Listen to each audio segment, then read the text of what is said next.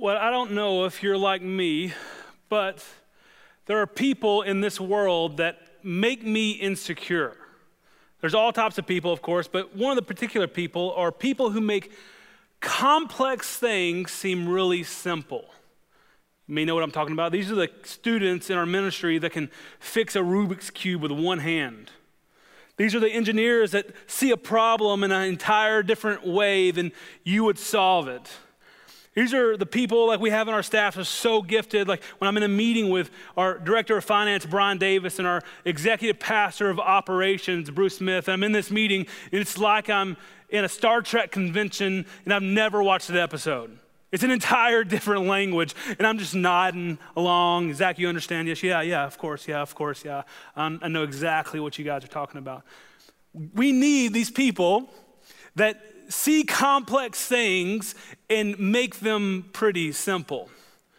Well, if you're like me, sometimes we can see people who do friendships really, really well and get frustrated and get insecure because we see these people that are crushing it in their friendships and they're doing this friendship thing really well, and you're looking at yourself saying, it's so hard, it's complex. How do they make it seem so simple? And we know that friendships are important. We know we need them. We often feel like we don't have enough. We don't have deep enough friendships.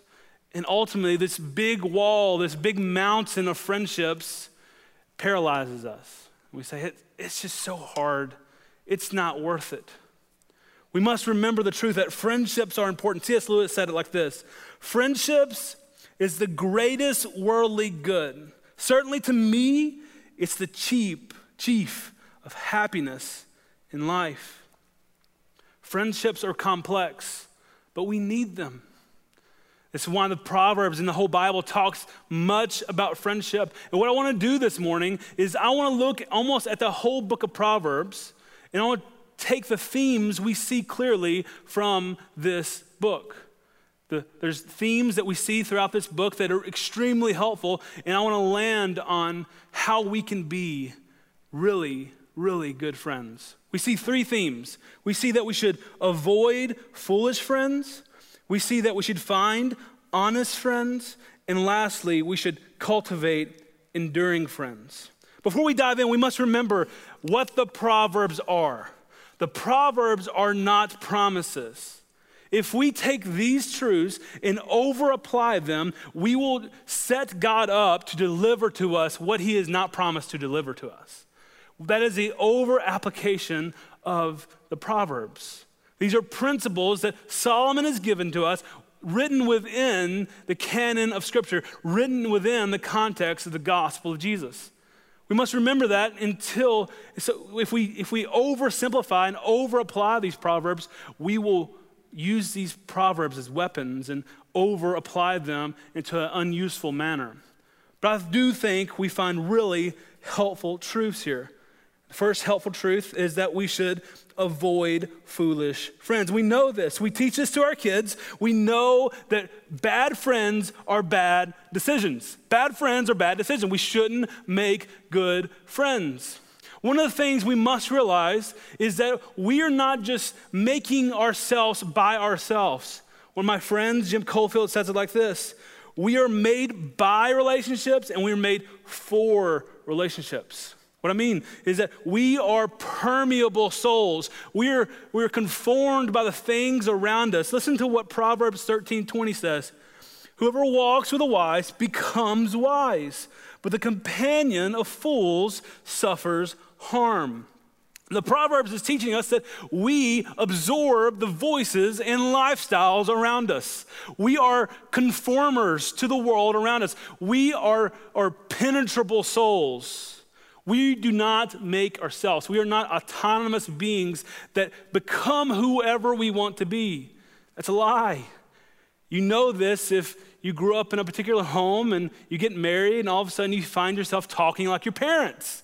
Or your wife lets you know you begin talking like your parents, or your friends around you ask you what that word means.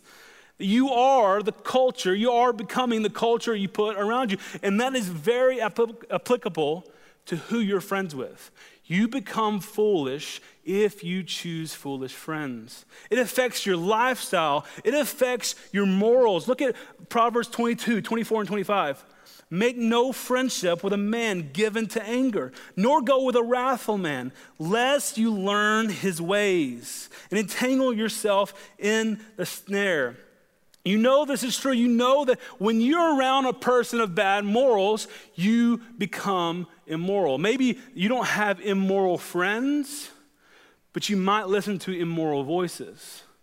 You might listen to voices that are not helping you become like Christ. And all of a sudden, you listen to those voices for a period of time, and you start using the language they're using. You start saying the things they're saying. You start believing the things they believe. We are conforming creatures. We need to understand that people around us direct the way we make decisions, the way we live our lives. As a student pastor, I see this too often.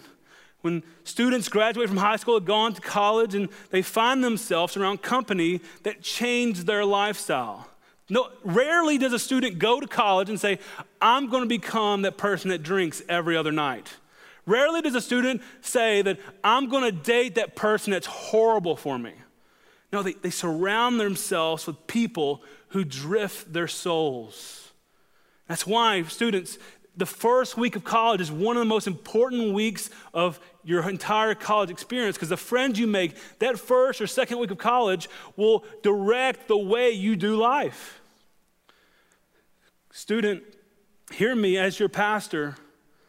Just because that person is attractive and you think they love you, if they are foolish, if they make bad choices, they are no good for you.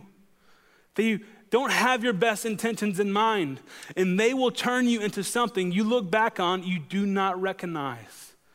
They're not worth your time. Run away. Because there's many watching today that would say, we've been hurt by bad choices in our friendship. And the Proverbs teaches that. Look at Proverbs 25:19. Trusting a treacherous man in time of trouble is like a bad tooth or a foot that slips. Surrounding yourself with foolish friends will lead to a broken heart. Because foolish friends are there when times are easy. Faithful friends are there when you're struggling, when you're happy. Foolish friends are there when it's easy. If you choose foolish friends, you will have your heart broken. And let me be very clear that this isn't saying that we should avoid foolish people. That God has not called us to avoiding foolish people. God has called us to avoid foolish friends. Because you could apply this and say this, well, that means I can't be friends with any sinners. Well, the problem with that statement is that you can't be friends with yourself. If we incubate ourselves and avoid the world because we're terrified of becoming fools, we have missed the mission of the gospel. God is the redeemer of foolish people. God has called us into a foolish world to preach and live out the gospel. We must know that God is the redeemer of our foolish mistakes. You may be listening to this and you wear the scars of making foolish friends. And here's what the gospel speaks into you this morning, friend. He sees you. There's a word for you this morning that says, your mistakes in your friendships do not define you. Your bad marriage doesn't define you. Your scars and your wounds do not define you. That mistake you made, that you walk around with the guilt and the shame, do not define you. If that's you this morning, there's an incredible story in the Bible for you. Jesus in John chapter 4 approaches this woman. This woman's by herself getting a drink of water. And this woman has shame and guilt. She's made bad relationship choices. And Jesus asks her for a drink of water, and she's taken aback by this man, this Jewish man, asking a Samaritan woman for a drink of water. And Jesus is having this conversation with her. And Jesus asks her, go call your husband. And she says, I don't have a husband. Jesus said, you're right in saying you have no husband because you have had 5 husbands, and the one you live with now is not your husband. Jesus, having a conversation with this woman that he divinely appointed, he saw her relational mistakes. He saw her shame as she was drinking from the well by herself. He saw that she had been wounded and shamed because of her sins, and he invited her to life anyway. And she goes back to the rest of the village, and she says this, come and meet the man who told me about all of my sins. That is the story of the gospel. The gospel looks at our shame in our choices, the shame in our friends. We all have them. We've all made foolish friendships. We've all made foolish mistakes. And he says to you, come have life with me. If that's you this morning, maybe you're watching this morning. I don't know what prompted you to tune in to our church this morning, but you've been circling this treacherous friendship, or maybe you're constantly involving yourself with friendships that scratch the itch but do not satisfy you. Jesus looks at you this morning. He says, you can have intimate, deep, shameless friendship with me. Just come to me. Come have life with me. Your shame can be taken away. And that doesn't mean that Jesus' blood and your faith in him takes away the pain. It doesn't take away the wound, but it promises you life and life abundantly. We must avoid foolish friends, but our foolish friends don't have the last word. Secondly, we must find honest friends. You know that you need honest friends, but we must change our trajectory to think that we must avoid foolishness out there, and we must see that we must fight our foolishness inside of us. Foolishness inside of us is a real problem, and what we often do is that if we just avoid the world, then we will become godly. The problem is that we're assuming that foolishness doesn't live inside of us. Foolishness is all throughout our decisions, our choices, our problems. And we need honest friends who tell us the truth. That's what Proverbs 12:26 says this. The one who is righteous is a guide to his neighbor, but the way of the wicked leads him astray. Honest friends lead to a flourishing life. Honest friends lead to a flourishing life. We must cultivate and we must seek out friends who will tell us the truth. Do you have that type of friend? Do you have the friend that will tell you what they really think? Have you given anybody in your life permission to be honest with you? Here, listen to these verses in Proverbs. Better is an open rebuke than a hidden love. Faithful are the wounds of a friend. Profuse are the kisses of an enemy. Iron sharpens iron as one man sharpens another. We need to surround ourselves with people who tell us what we don't want to hear.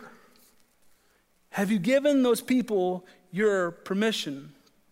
One of the ladies on our student staff, Carice Warren, she's an incredible gift to our ministry. And she said it like this: we need people in our life who have permission to wound us. We need people in our life that have permission to wound us. The problem is we don't like feeling that. We don't like feeling hurt, or we don't like feeling shame because of our decision, but we must understand that we are foolish. As a guy who played football for several years, I've been in coaching staffs on a couple different teams, and every summer camp leading up to August and July, there will always be a fight. There will always be a fight. And later in my years as a coach, I would always get nervous if there wasn't a fight. And here's why. Fighting means somebody cares. Now, constant fighting and always arguing, always bickering, that's a problem for sure. But fighting often means somebody cares. If I sit down with a young couple, maybe they're dating, we're having lunch or having dinner over the house, and they say stuff like this, our relationship's amazing. We never fight. I smile because they haven't been honest with one another.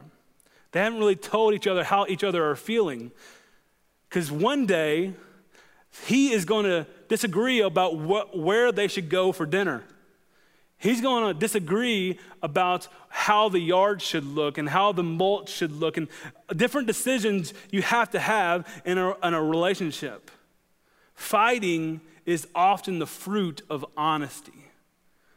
Fighting often is a good thing. Some of us need to fight to reconcile. We need to be honest with one another. It may sound strange, but fighting is healthy in friendships. The closest people you are the closest people you're around are the people you most likely fight with the most. We need honest friends. We need people that know us. I know for me, I know I'm a fool. I know I make mistakes. My wife will have crowns in heaven for all the foolish mistakes she's helped me not make. On my team at church, they have full permission to say things like this. Zach, while that idea is well-intended and sounds great, it's one of the dumbest things I've ever heard. And sadly, they utilize that option a lot. But we need people who tell us the truth. Do you have people in your life you've given permission to? You've given permission to hurt your feelings. You've given them permission to say something that's painful. We must find those friends. So we must avoid foolish friends, and we have to find honest friends. And lastly, we must cultivate enduring friends. Friends aren't just essential for our wisdom and our morality, but they are essential for our endurance. Look what Proverbs 17:17 says. A friend loves at all time, and a brother is born for adversity. We need deep friendships that help us through the troubles of life. We need friends in our foolish times. We need friends in our dark times. The issue is that some of us have so many friends that we don't have close friends that help us endure. Listen to Proverbs 18:24 says. A man of many companions comes to ruin, but there is a friend who sticks closer than a brother. You may be watching this today and saying, this isn't for me. I have this friendship thing figured out. I have ample friends. Zach, you should see the amount of group texts I'm in. I have plenty of friends. I don't need any more friends. And that may be true, but I would push back and say, do you have intimate friends? Do you have deep friends that actually know what you're going through? For some of us, we need to do an assessment of our friendships. We need to categorize the friends we have. And just as a tool to help you this morning, I created this little diagram that I think might help you understand who your friends are. There's 3 categories of friendships, and I wouldn't say to over-analyze this graph. There's blurry lines. There's some people that may fit in both boxes, but we have 3 types of friendships. We have friendships of utility. These are friendships that are contractual in nature. They know who we are. These are people we have to do life with to flourish and function. These are our accountants and our teacher and our coach and our students that we're teaching with. These are people in our lives that we didn't necessarily choose to have in our lives. But we have plenty of them. We have plenty of friendships of utility. The second category is friendships of proximity. These are proximate friends. These are circumstantial in nature, but you have chosen to be with them. You choose to do life with them. These are friendships maybe within our body that we want to know who they are. We know how to weep with them. We know their story. We're able to call them. We're able to understand what they're going through, but we wouldn't consider them on the deepest level of friendship. We wouldn't say we do life with these people. Then lastly, we have intimate friendships. These are covenantal in nature. These are people we've committed to. I am your brother and you are my brother. We are locked arms together. We have knit our hearts together to do life with. These are our spouses. For some of us, maybe our small group members, our accountability partners, our children. These are the people that know how to interpret you when people misunderstand you. These are the people that can translate you when they don't understand what you're saying. These are the people that have permission to hurt you. These are the people that know your deepest, darkest struggles. We need intimate friendships, and we must be weary of saying, like, I need a ton of intimate friends, because your soul can only allow itself. So there's so many intimate friendships, and many of us have different levels or abilities to do intimate friendships. Because for many of us, the people we've been most intimate with in friendships are the people that have hurt us the most. Because when you're vulnerable with somebody, they have the ability to wound you like no other person. So you stiff-arm friendships, because when you allow that friend in, you feel weak. You feel naked. Your heart screams, no, not again, not again. And so you live with most of your friendships at an arm's distance because you're weary of becoming a deep friend with anybody. And you can only allow so many people in your life. God sees that, but you cannot endure this life without deep, intimate friendships.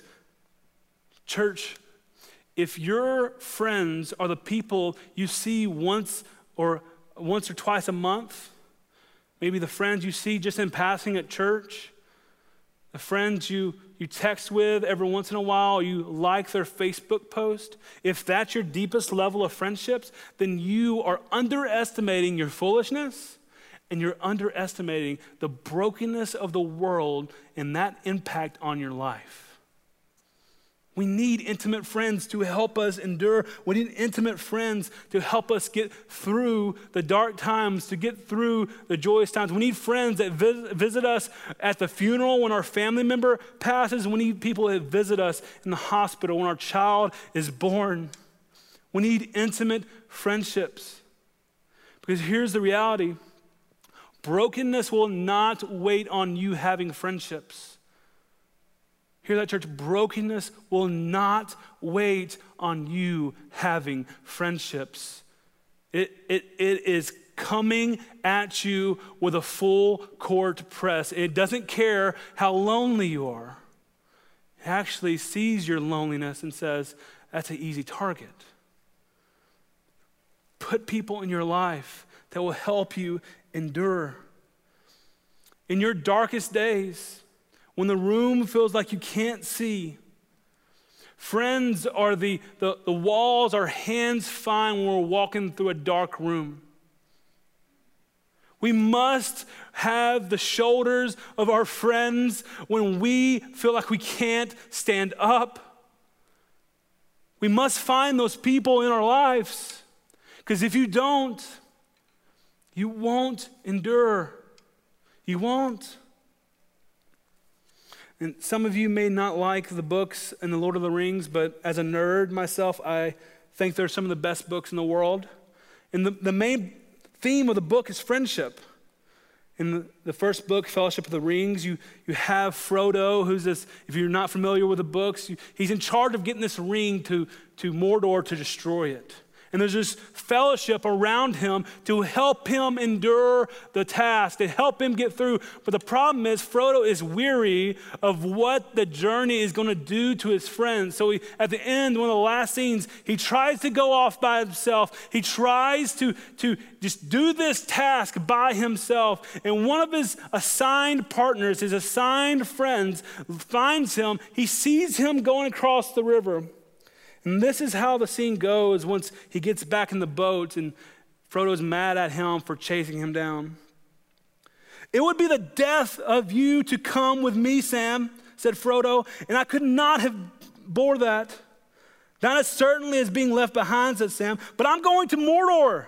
I know that well enough, Mr. Frodo. Of course you are, but I'm going with you." "Now, Sam," said Frodo, "do not hinder me. The others will be coming back any minute. If they catch me here, I shall have to argue and explain. I shall never have the heart to get off. But I must go at once. It's the only way." Of course it is, answered Sam, but not alone. I'm coming too, or neither of us are going. Sam knew the task would be hard. Sam knew probably he would die. But Sam wouldn't let his friend do it alone. That's friendship. Friendship knows it's going to be inconvenient. Friendship knows it's going to cost us money. Friendship knows that it's going to be painful. We're going to cry more than we're comfortable than crying. We're going to spend more money than we have the budget for sometimes. And we're going to be inconvenienced. We're going to have to pick up somebody's child from a soccer game. We're going to have to share a meal when we don't even have all the meals planned out for ourselves. But a friend looks at their friend and says, it's worth it. It says, I'm going to finish this race with you, even at my own expense. Ultimately, this is the picture we see in Jesus, right? We see this friendship that takes all cost. Listen to these verses in John chapter 15. Greater love has no one than this, that someone laid down his life for his friend. You are my friends if you do what I command you. Listen to this. No longer do I call you servants. For the servant does not know what his master is doing, but I call you friends.